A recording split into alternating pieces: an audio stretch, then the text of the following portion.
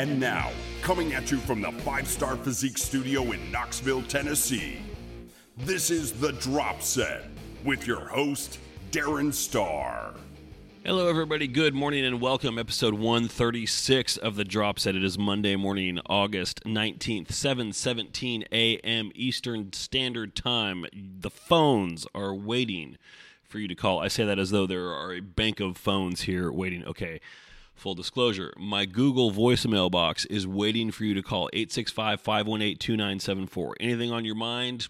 Call in, leave a message.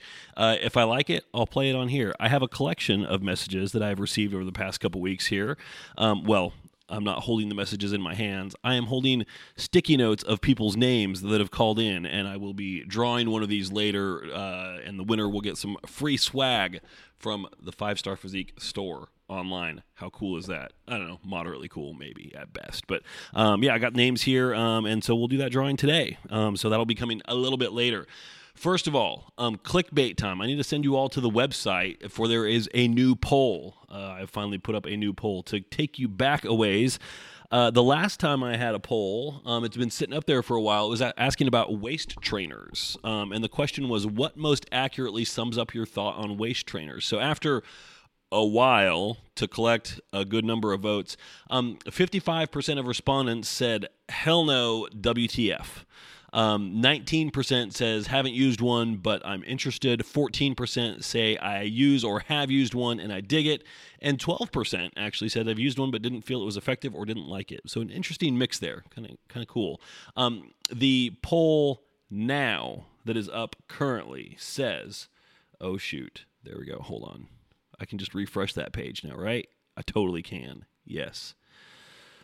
The question says, is the upcoming wellness division, which will be making its appearance in NPC and IFBB ranks in 2020, an overall positive or negative thing for bodybuilding?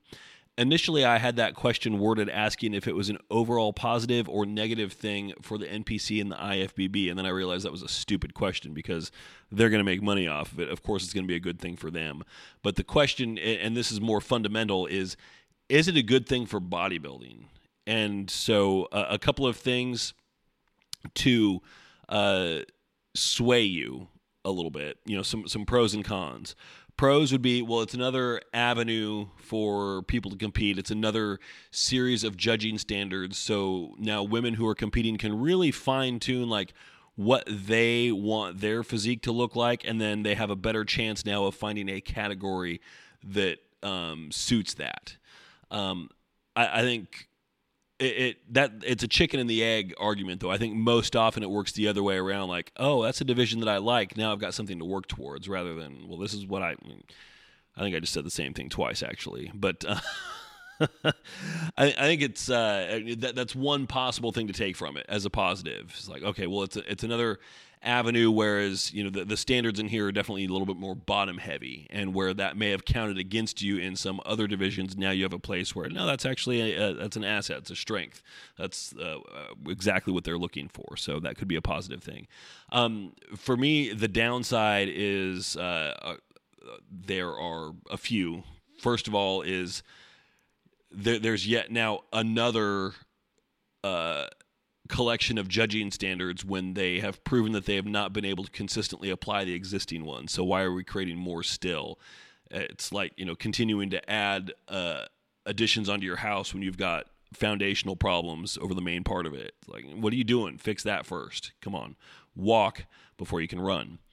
Other arguments against, it makes the shows longer. Not what we need at this stage. It also is going to further dilute existing categories. So it's really, you listen to a guy like me, and this, I've said before, this podcast could easily just be renamed The Bodybuilding Pessimist with Darren Starr. That's fair. It's fair criticism. So I had, and I'll talk about this more in a moment here, a client competing this weekend, and she did figure in a show in El Paso. And in the open class, there were 3 people. In the novice class, there were 2. So it's not a big show. So what the wellness division will do would be to further dilute that. I don't think anybody is well, not anybody. Clearly, some people will, but I don't think there's going to be a huge influx of people into the sport of bodybuilding because of the addition of the wellness division. So what that means is that the existing pool of bodybuilders and women doing competition specifically is now going to be further split up into additional categories, meaning the level of competition for the categories that were before, whether it was figure, physique, I imagine those will be the ones that get a lot of bleed over from this. Well, bikini too, actually. They're all going to be diluted a little bit. I think bikini could stand to be diluted, but figure, like this show, and it's very common, it's kind of the in-between category, and there's a lot of shows that have a very weak showing in figure and in physique as well. So I don't think more categories is necessarily the answer in that case. And then also another thing is now there's more crossover potential, which just creates more blurring of the lines, and that is less a problem about this division and more of a fundamental problem with how the NPC conducts their shows. I mean, crossovers are a big moneymaker, but they also really, really, really make things difficult for judges and help blur the lines between divisions as well. I mean, I've seen it happen before where there was a woman in a show that I went to in Oregon. I remember she won the overall for bikini and figure in the same show. That should never happen. It should not be possible. But it not only was possible, it did happen. So the question then, thedropset.com, go and vote. It's up at the top of the page. Is the upcoming wellness division an overall positive or negative thing for bodybuilding? And if you have additional thoughts that you want to throw on, you want to argue with me a little bit, I'll take it. Bring it on. 865-518-2974 is the number where you can find me. Well, not me specifically. That's not my cell number, but you know the drill at this point. You call in, you leave a message, I'll play it here totally. So we have a few questions here this week. I got some email feedback. I wanted to jump in first of all on a quick little recap from the weekend that was for me. So it was kind of a little mundane, but almost not at the same time, if that makes any sense. So first of all, I'm watching my sprinklers going out back right now. So I've got this, here's your little lawn update here, the yard report. The way that I have it set up, I have spent way too much money this last summer on hoses and sprinklers. So I've got these flexible, expandable 100-foot hoses because we've got 2 outdoor water spigots. And so we've got one out by the garage and then one on the back side of the house, which never gets used for anything. It's actually out on the side by the AC unit. It's in a terrible spot to be used by much of anything. So I've set up this brass junction by the one out by the garage. So there's a hose that then runs to the front yard and then one that runs to the back. So I have sprinklers permanently set up. They're just those waterfall style sprinklers. So there's one in the front that is set on a pretty confined movement path to hit the flower bed up there, that's less about the grass and more about the flowers, just because they're in full sun and the flowers there like it, but still it's so dry and so hot out here. If they don't get watered on a regular basis, they're going to be hating life. And then I've got one in the backyard, and I move that between 2 positions. So, because the backyard's big enough, sprinkler in one spot can't get the whole thing. So, and it waters the flowers that are out there too. So it's just a nice way to kind of turn it on, let it run for a little while, forget it. Man, when we were shopping for houses 2 years ago, I wish I would have taken into account and valued a little bit more an irrigation system. Oh my God, I would kill for an irrigation system at this point. But the problem is, in order to put in an area, there's a lot of ditch digging, etc. And so you've got to undo all the stuff that you've been slaving over. I'm like, nobody's going to be digging ditches in this backyard. Shut up, fool. No, it's not going to happen. So at some point, I'll get sick enough of watering it, and I might go ahead and put one in. I don't know, but anyway. So I've got 3 watering things in the morning. That's the best time to do it. It's a 3-phase process for me. You turn on the sprinkler out front. Water pressure isn't great enough to allow me to run both the sprinklers at the same time. So I turn on the one out front, let it run for a little while. That's usually when I'm walking Taz in the morning. I'll turn it on when I take him out, turn it off when I come back. And then I turn on one in the backyard, and then after about 20 minutes, I move it to the other position. So all that to say, I'm watching it go right now. It's the 3rd phase of my 3 phases, and I'll be taking a pause here after my next break on this podcast to go and move it. I know everybody is riveted by this right now. They're like, oh my God, Darren, please tell us more about your sprinkler configuration for the yard, because I woke up on Monday morning hoping there would be a podcast specifically talking about this. And yes, my prayers have been answered. First of all, you can take that sarcasm and shove it. I don't need it. But nonetheless, I know it's a very popular topic. So anyway, I can't wait for it to start to cool off to the point where I can reseed the backyard again. Right now, it's too hot. I put these seeds down; they're going to die before they can take root. So, it's in need. What I'm doing now with watering is just trying to keep what I've got alive. For the most part, it's rough, and so I check the forecast every morning. I'm like, rain. The worst kind of forecast is like 20% chance of rain. I'm like, that's not good enough. I still have to water. And then Tennessee being Tennessee, a 20% chance of rain turns into a thunderstorm downpour in the afternoon for 30 minutes where, basically like, God, I'm hoping everything doesn't wash away. So, I'll end up watering stuff in the morning and then it'll rain later on today. But today it topped out at a 4% chance of rain this afternoon. So I'm like, all right, I feel pretty confident that I can water this morning and not waste my time. So all that as a prelude to I mowed on Friday, and man, things look pretty good, especially out front. Out back, it still looks a little dicey, but things are looking pretty good. So, what else happened over the weekend? Saturday, it was house cleaning day because yesterday we hosted a brunch. It was a noon brunch. It started out as my wife wanting to catch up with a friend, and then it was, she's going to bring her husband and her little baby too. All right, cool, no problem. And then one of our friends was like, "Oh, I haven't seen her in a long time. Can I come too?" "Oh, sure." And then she accidentally opened it up on a group text and said, "Hey, I'm going to Deania and Darren's for brunch, blah blah blah." And then other people are like, "What?" So, we didn't have a huge influx of people from that, but nonetheless, it ended up being a much bigger gathering than we were expecting, which it was originally going to be 2 people. Like, I wasn't even necessarily invited. I think it was expected that I would be here, but, I was not officially on the guest list. Like, yeah, you can be here if you want kind of thing. And we ended up having a lot more people. It was fine. But, man, it is exhausting. And that was the day where really I'm like, holy shit, am I an introvert? Because these are all people that I like. There were like 7 people here. It wasn't anything huge or anything like that. But by the time everybody left, which was like 5 hours later, by the way, I was so drained. I was in bed by 8 o'clock, and that was a stretch to be able to stay up that late. I'm like, it's still light outside. I don't care. Yeah, that is the big thing between an introvert and an extrovert. And I've talked with enough. Well, no, that's not true. I have not talked with enough actual extroverts to where I really believe this to be I know it to be true, but I'm still stunned by it every time I hear it. Where they say, yeah, actually, going and talking to people and being in a crowd and going to a party, that's how I recharge my batteries. I'm like, no, that is not how the universe works. What is wrong with you? You are wired incorrectly, sir. That is not right. Not right. Realistically, I think introverts, I'm talking to you out there, there are more of you than you realize. It is not uncommon at all to be an introvert.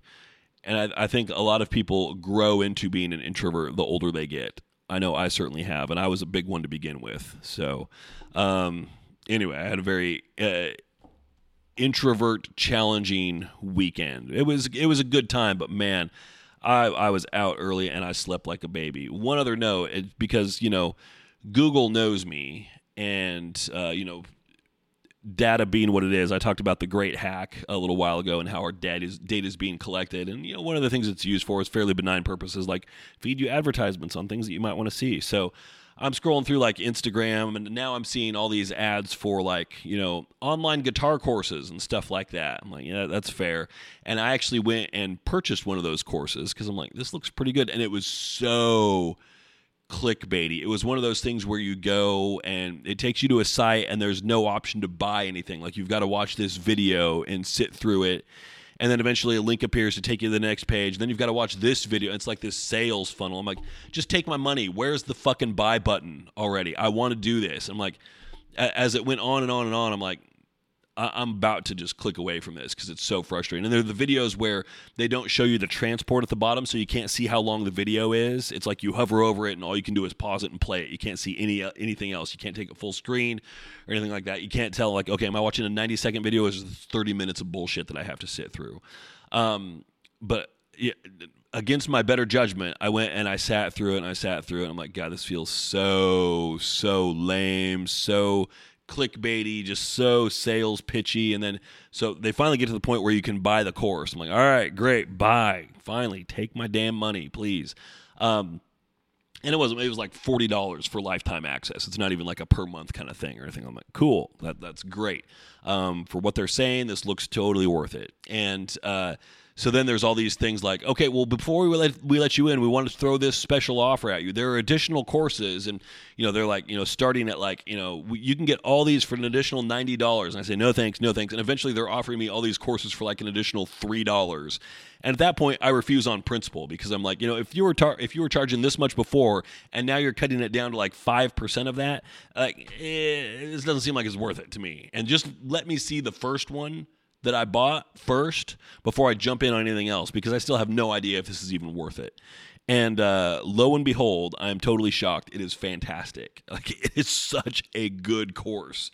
I'm really surprised, because I really expected it to just suck balls after being just so cheesy during the sales purchase process. So, and as a business owner, I have encountered marketing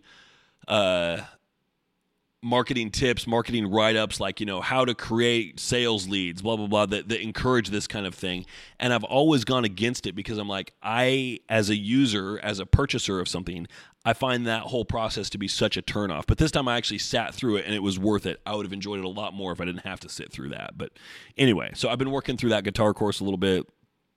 I've gone from sounding like I don't play guitar at all to sounding like I'm just bad at playing guitar. So that is an upgrade for sure. And the next step, I think, is to be not embarrassing at playing guitar. I think that is the next step up. I'm not sure what's after that. As soon as I hit it, I'll let you know. I'm working through the metronome and working on some drills right now, so everything I'm doing sounds very non-musical. It's just like chromatic scales and just working on finger dexterity and stuff like that. But it's progressing. It's fun too. So that's the weekend recap. I wanted to hit up a little a revisitation of the music discussion from last week, because I got some good feedback from a couple people on this as well. So Matt Boatman through Instagram, he threw a couple of tunes my way. So, because I was talking about, like, what are your go-to tracks in the gym if you, like, your life depends on a PR and you've got to hit it, you're putting something on. And this stemmed from our conversation on Friday, where I raked Brian over the coals, who called in and said he was going for a heavy squat, and then all of a sudden his Pandora switched over to an ad. I'm like, dude, what are you doing listening to free Pandora? Come on, man. So what are your go-to songs? So Matt Boatman had a few suggestions here. Monster Magnet, Heads Explode, good call. Love Monster Magnet. Very, very retro, old school kind of vibe, but a little bit more polished. So I'm a big fan of them. A great song as well. Motorhead, Killed by Death, great song title. Wasn't familiar with that. Checked it out, and the thing about Motorhead that I love is Lemmy, the singer, if you want to call him a singer. Cool guy. He always sounds like that guy where, this is going to sound very stereotypical of Motorhead, but you're in a biker bar somewhere, and for some reason it's karaoke night, and this guy gets up to sing, and you can tell, like, he doesn't really know the songs, but he's just got a cool voice. And so you're like, I'd listen to this guy sing anything, and he can just make stuff up, and he's still going to be interesting to listen to. That's Lemmy. Lemmy always sounds like he doesn't really know the songs, but he just sounds so cool anyway. It doesn't matter. He's got such a unique voice. It's like, yeah, you don't really need to know him. It's all right. Matt continues, Candlebox, Glowing Soul, which I had to pull that one up. I'm like, I don't remember that one. And then I remembered it. It's kind of like a Bo Diddley style, like rock shuffle kind of thing. It's a little bit more Candleboxy than that, but that's the roots of it. Very cool. Tantric, Down and Out. I'd forgotten all about Tantric as a band, which so I'm doing this from memory. So this might be wrong, but the way I remember it is Tantric was actually born out of the psychosis. I don't know if it was diagnosed, but the instability, I will say, of Travis Meeks, who was the singer of the 90s band Days of the New, who were like an acoustic grunge band, if you will. Great stuff. So the first album, this band got together. Travis was the singer and one of the guitarists. They had one or maybe two other guitarists, bass, drums. And then for the second album, like Travis fired everybody and did it all himself and hired session players and wrote new material. And the dude is clearly a little insane. You can hear that in a lot of the lyrics that he writes, especially like into the third album. I don't think he's done anything since then, at least nothing that I can find. But the rest of the band, after that first days of the new album, they're like, what do we do? Well, let's get a new singer and let's make a new band, and that became Tantric. So I like Tantric for that reason, just because the musicianship on that first days of the new album was fantastic. So good. The playing is just awesome. I really like the songwriting as well. I think the songwriting for Tantric is a little bit weaker, and they had promised to be a really big band that I don't think ever really materialized, but they still have some good songs. That is a good one. It is not one that I would pick for a life or death PR, but it is one that I would be like, I could rock out to this in the car, absolutely. And then he also added Eye of the Tiger, to which I replied to him like, dude, that is so played out. And he responded and said, yeah, it's more like, changing in the locker room, getting ready kind of song. I get that. And then I got some good feedback from Kristen Cairns also, who had some obvious choices and some less obvious choices. She had two from Arch Enemy, Enemy Within and Ravenous. Arch Enemy, not a band I was familiar with, but listening to it, I'm like, okay, yeah, cool. Very, very, very similar to Avenged Sevenfold. If you go back to their very first album, and by that I mean Sounding the Seventh Trumpet, the one that nobody ever listens to. Very similar to that, just because that's the vocal style for this. And that vocal style, I know this is very, very cliched and tends to indicate a little bit of like, yeah, this person just doesn't really get it. It's not for me. It's not for me. It's less singing, more screaming. And I think there's a good mix of that can really hit a sweet spot. Like if you look at a band like Ginger, who has a female singer who does some very cool melodic stuff and then growls like a mofo as well. I'm like, okay, that has some great effect because there's contrast there. But I hear other similarities as well. Like it sounds like there's two guitarists in the band. They do a lot of not unison, but a lot of matched parts throughout. Similar kind of vibe overall. Pretty cool. I can get down with that. Now You've Got Something to Die For by Lamb of God. Always a classic choice. Love it. Sad But True, Metallica. Realistically, that is like the most basic song in the world. It is like hashtag basic metal, but it just packs so much power. You throw on some good headphones and you listen to that song, and to this day, it is now, 27 years later, that song is still going to rock your ass off completely. It is a dirge, but just the power behind it is just phenomenal. And the way it was recorded, I think there's so many layers of guitars on there. Like it's not just Kirk and James, but it's them like on top of each other over and over again. That is not a good visual. I mean, they're guitars. But yeah, I'm with you on that. Absolutely. And then I don't know how I could forget this, because this is one that is absolutely in like my top 5, like life or death PR songs. Cowboys from Hell, Pantera.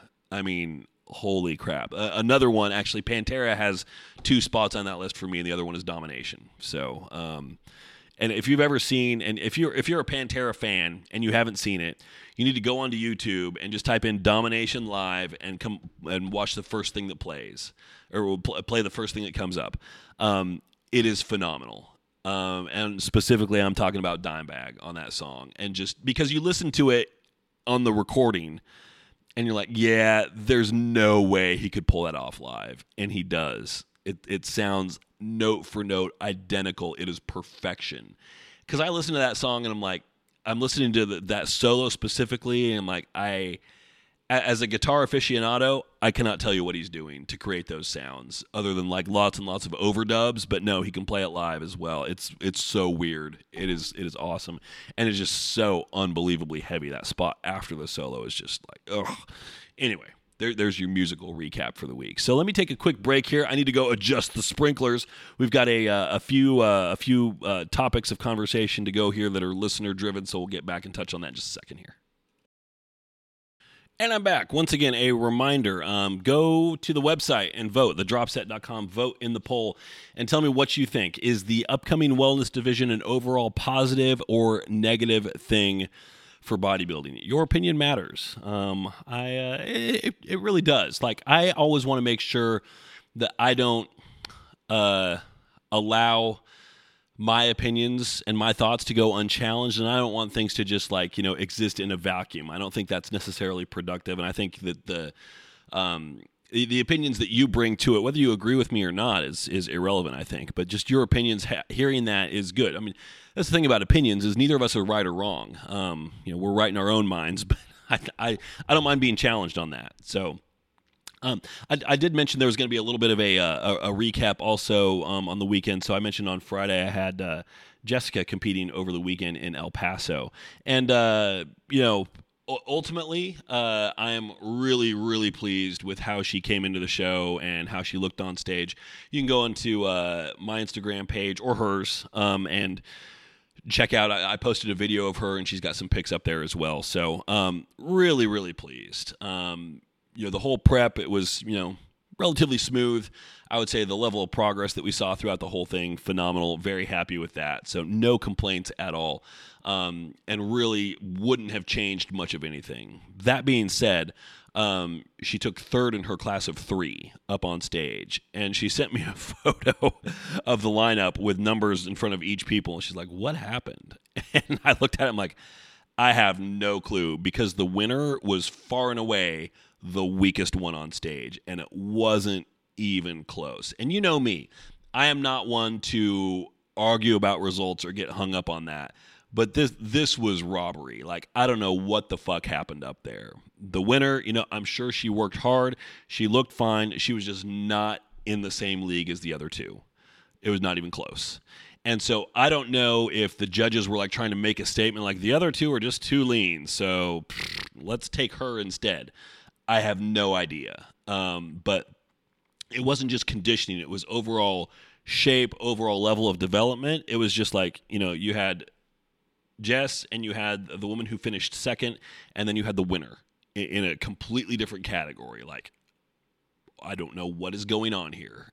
And it was, you put Jess and the one who took second, put them side by side, and clearly, I am a little biased, but if I pull myself back from it a little bit, I'm like, I think Jess has that. I can make an argument for her coming in second, however.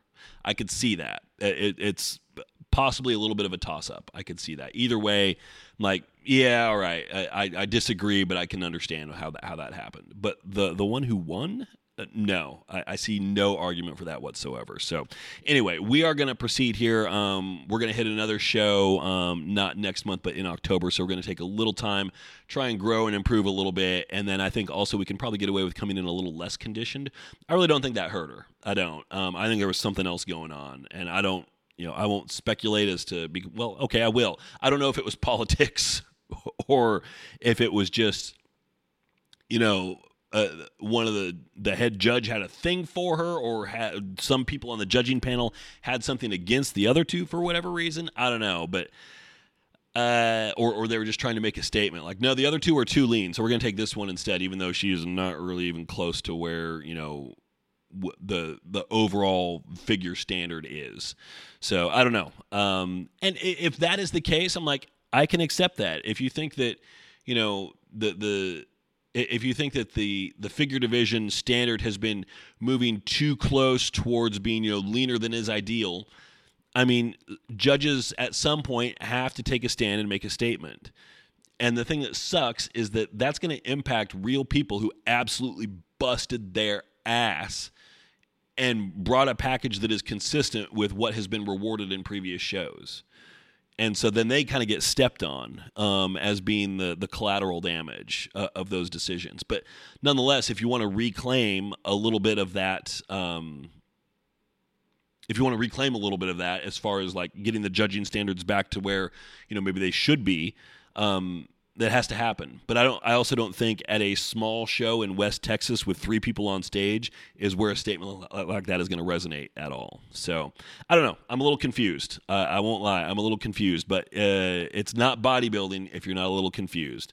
We did everything that we had to do. We hit our mark. I'm pleased with that, and so we'll improve a little bit and come back next time. So. Oh, and also worth noting, she did compete in novice, and she won that class as well. So there's that. So and she did go up for overall in novice, and there were 2. It was her and another woman, and the other one took it, but she looked fantastic. So once again, I cannot complain about that at all. This is not a sour grapes thing. This is a what the hell happened kind of thing. You know, if you get beat by somebody and they are either clearly better or you can make a case for them, then I'm like, that is totally fine. And once again, as I've said before, the results aren't really what matters, which is why I want to focus here on, like, you know, we did what we had to do. We were both super pleased with how you looked. A higher placing would have been great, but that's not really the thing that matters the most in the end. So, okay, moving on. I got a voicemail here that I want to touch on, and that's going to lead us down a conversation into some other territory as well. So let's start there. Hey, Darren. It's Zach from Pittsburgh. Love the podcast. I had a quick question for you. I've been dialing my diet in pretty well for the past couple of months. I've cut out a lot of dairy except for a little bit of cheese on cheat meals and things like that. But the only thing I haven't taken out is whey protein. And the past couple of weeks I've noticed that I've been extremely gassy and bloated and just pretty miserable with it. A couple of days ago, I actually tried a plant-based protein instead of the whey, and I felt 100 times better. There was no gas, there was no bloating. It was great. My question is there going to be any sort of performance or difference in any gains that I can achieve using a plant-based, or would you recommend like an isolate? I just don't want the bloating. The bloating is the worst part for me. So any advice would be great. I appreciate it. Keep up the good work, and can't wait to hear from you. Thank you. All right, Zach, thank you. Appreciate that. So just had to chuckle, like, yeah, bloated and miserable. Were you miserable, or was it the people who were around you were more miserable? I kind of know how that goes. So you said you've cut out dairy except for stuff from an occasional cheat meal here and there, which is cool. I mean, that's smart, and I think for most people that is probably the smart path to go down. But you haven't taken out whey, but then we transitioned to this plant-based protein. I don't know what it is specifically. That would help, knowing exactly what it is. Ultimately, it comes down to the source and the amino acid profile. If it gives you a pretty complete amino acid profile, then the only strike that I would give against most plant-based proteins, some of them have that they're a little less, a little more deficient when it comes to a bioavailability. But if you look at some of the charts on that, you're talking about something that is like, 80% bioavailable versus 70% bioavailable, which means like how much of it when you take it in are you actually is your body actually able to use and process towards protein synthesis. So it's not a huge difference there. I am not one to really hammer home the bioavailability argument, because I think, if you can trade off a massive improvement in digestive comfort and stomach comfort for 10% bioavailability, I think that's a fair trade. I do. So as long as it has a relatively complete amino acid profile, and most of the plant-based protein products out there will. Most plant-based proteins are not in and of themselves complete, but most of these products are made from a mixture of plant-based protein sources. So you've got one that's deficient in this amino acid, one that's deficient in these 3 amino acids, one that's really heavy in these 1 or 2. You mix them all together, and which is why you will say like, oh, well, I'm going to have this pea protein powder, but it's not usually just pea protein. It's like heavily pea, but then it's fortified with other protein sources as well that are still plant-based to complete the amino acid profile. So most of them will be sufficient for sure. It's worth, most of those will also on the label, they will have a little chart, not a chart, but like a table that lists the amino acid servings, which is just a nice little bit of transparency. And then you can compare that against what would be like the acceptable daily intake for these, and then bump it up a little bit from there because bodybuilders have higher needs. And then you can see like, oh, okay, well, because they aren't all proportionate, like, oh, well, you need 100 milligrams of this one, 100 milligrams of this one, 100 milligrams of this one. Like, no, you need some of this, more of this, less of this. So it's not like where you can, well, this one's only got 6 grams, but it's got 150 grams of this one. That might be just fine. So you can't just look at the raw numbers, but you can compare against tables for recommended daily intakes and draw your conclusions from there. Most of them will be fine. The argument that I have against plant-based proteins is one of cost. They are universally more expensive. And I would say not higher quality. Like you're not getting a direct increase in the quality of the protein for the price. Like you can still have, just like you can buy Walmart whey protein, that Body Fortress bullshit crap, which I've worked with a lot of clients who in the assessment form will be like, yeah, if you're using any kind of supplements, let me know. And because usually I'm just like, I want to see what they're using and see like, okay, any problems here, or like, okay, well, that's a supplement that has calories in it, so we need to account for that kind of thing. Body Fortress, and then what else? The pure protein stuff that people get from Costco. That is really the only thing where I will intervene and say, you got to stop using that shit immediately. It is garbage. It is crap. It is low quality, filler loaded junk. It is awful crap. Most protein powders are fine, but when you skimp and you go for the cheap crap, you get the cheap crap. So you would think then, okay, paying more for this plant-based protein powder is I'm going to get higher quality. Not true. You can still get low quality proteins there. I'm not saying that they are lower quality, and I'm talking about like manufacturing, not the actual. We've talked about bioavailability, but the actual composition of it or anything like that, just like manufacturing, they can still be like, poorly produced. But they can be very expensive, and I don't know if that has to do just with like the extraction process to get the pure protein out of the plant-based sources or what. I mean, I'm assuming it's more complex, so it becomes more expensive. I don't know that for sure. But typically your serving sizes are going to be smaller. Plant-based proteins, it's more common to find things that are like 15, 18 grams of protein per scoop as opposed to the standard 24 to 30 grams in a whey-based product. And so if you look at the price per gram of protein, which is really like the most accurate measurement of how cost-effective something is, it's going to be way, way higher with a plant-based product, pretty much universally.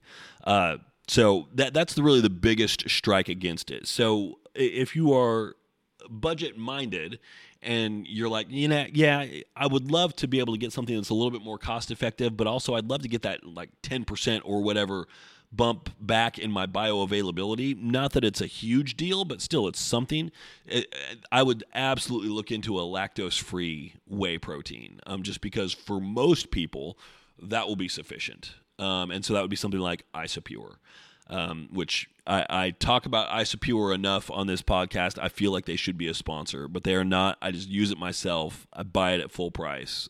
So I am an effective yet very stupid pitch man because I'm not getting reimbursed anything for this. But it's a great product. I mean, what can I say? So, yeah, I mean, I used to have some of those same issues with whey protein, and since switching to something that's lactose free, I've used Isopure. It's not the only one as well. I think Dymatize has one. Was it ISO 100? Is there lactose free? I think I'm not positive on that. They're all fine, but going with a lactose free product, which will be clearly labeled as such, might be sufficient, and it's worth like trying to get a sample of something and just have a friend that you might be able to offload it onto if you try it and it's not working for you. But that would be another thing to experiment with at the very least. So that was Zach from Pittsburgh. So now the cool thing there is Zach rounds out our lineup for this raffle drawing, which we're going to do right now. So here we go. I'm taking these Post-it notes, I'm crumpling them up and putting them in my. Well, this is the container that I put my post-workout carbs in, a little Rubbermaid container here, a little Tupperware thing. So I've got Zach. We've got Brian from Louisiana. You're going in. See you, buddy. We got Mike from Texas. Thanks, Mike. We got Nicole from Spokane. How you doing, Nicole? Tasha, Texas. Texas represent. Lone Star Power. And we got Emily from Oregon. Everybody getting crumpled up. Don't worry, it's not a voodoo doll. You shouldn't experience any pain with this or anything. And then, okay, so I've got a whole bunch of Post-it notes in here. All I can see, I held my my Tupperware container up to the microphone, like so you could see in there. Apparently, I don't understand how microphones work. Okay, so snap all four corners of it shut. Shaky, shaky, shake.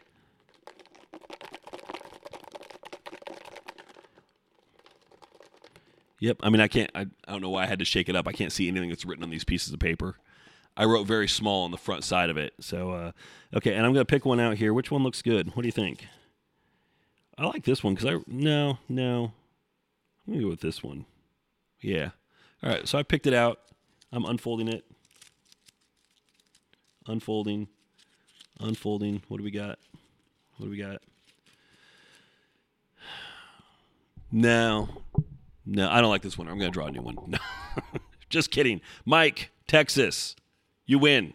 So, get in touch with me however you want. You can find me on, well, this is a good time for it. You can hit me up on Instagram at Darren_star. You can email me, Darren at 5starfitness.com. That's star with 2 R's. Those would be the best ways. So hit me up, and we will get you hooked up. What I will need is what from the store you want. 5starphysique.com. Click on shop. Anything up there is fair game. I just need your size, color if appropriate, and a shipping address. So we will go over that. Hit me up, though, and we'll make it happen. So let's see. The other thing that I got here, and this was very interesting. So hold on a second. Yeah. Okay. Wait. There we go. This came. This was something from Matthew Frederick, who's a client of mine, and this is a couple of things here that could really send me down a long rabbit hole. So it's at the 41 minute and 30 second mark right now. If you opened up this podcast and it's an hour and a half long, I will just tell you right now, from now to that hour and a half mark, it's me talking about this, just because it could be very dangerous. I could start talking about this for a long time. I'm going to try and keep myself in check a little bit here. So, he has two questions. So he says, been working out this past week at a temporary gym while out of town. Under most bench press benches, there's a brick. I see a lot of guys putting this on their chest and then lowering the bar to the brick. What is the point of that, and why am I only seeing that at this gym? Never seen it before. So that's a powerlifting type of thing. Generally, it's not a brick. But oftentimes you'll see guys with like wooden paddles, and so they may take like a single paddle, they may take two of them or something like that, and they're of a certain thickness. Often it's like a 2x4 or something like that, and that's just it's a way to limit the range of motion on your bench, so you don't go all the way back into a full stretch position, but you create a little buffer. So it's kind of like a way to do a floor press with a barbell. Except it's not a floor press in that you have elbow support, but it's a press in which you are forcibly limiting the range of motion through some mechanical means. The idea being that this will improve your strength. Like if you come down and rest on the brick and then you have to explode up from there, you are removing the ability to use stretch reflex to help move the weight, which is useful because when you bench in a powerlifting competition, you take it down on the negative, and then you have to wait for a judge to give you the command to press. So when you're actually pressing in a powerlifting meet, you don't have the ability to incorporate stretch reflex.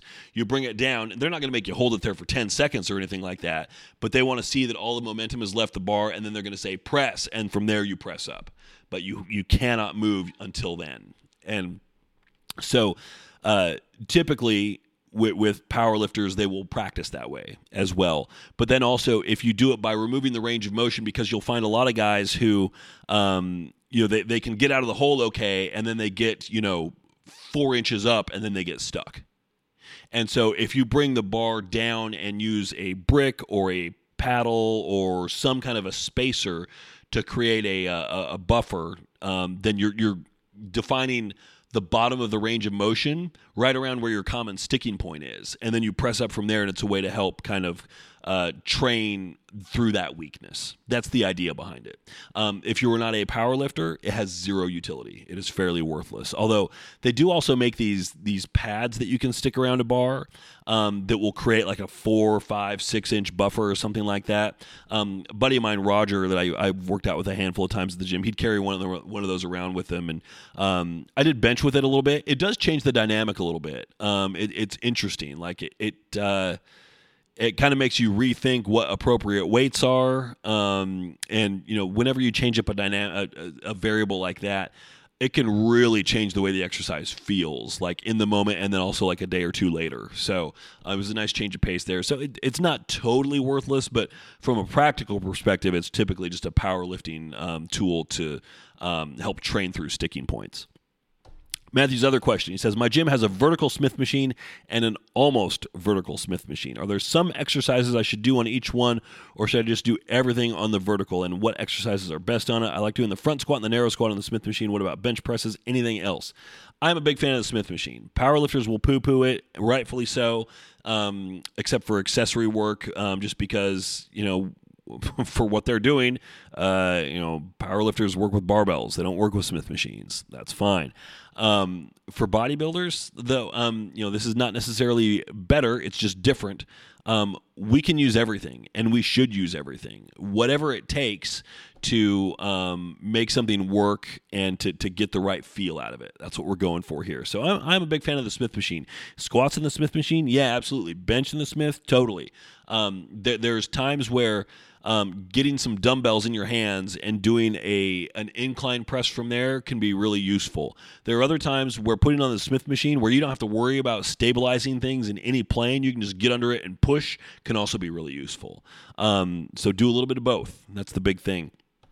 Now, the vertical versus the almost vertical. So the almost vertical ones are at a 7.5 degree angle, and this is really one of my biggest pet peeves in all of gym land. Why do they build Smith machines at a 7.5 degree angle? I have theories. I don't have good answers. I have reached out to equipment manufacturers. I have emailed them and asked, can you explain to me? And the response I got from that was just what you would expect. Deafening silence. No response at all. Like, who's this dipshit? Whatever. Ignore him. So, and I contacted like 4 or 5 companies and didn't get a single response from any of them. So, which, I just take that to mean like they don't have a good answer for that. I mean, realistically, they were probably just ignoring me for good reason. But I also think that if they had a good answer, they probably would have told me. There is no good answer. Like, mechanically speaking, I have a couple thoughts on this. The ideal bar path is a straight line. That's not necessarily always the case. Like in bench press, your idealized bar path has a little bit of an arc to it.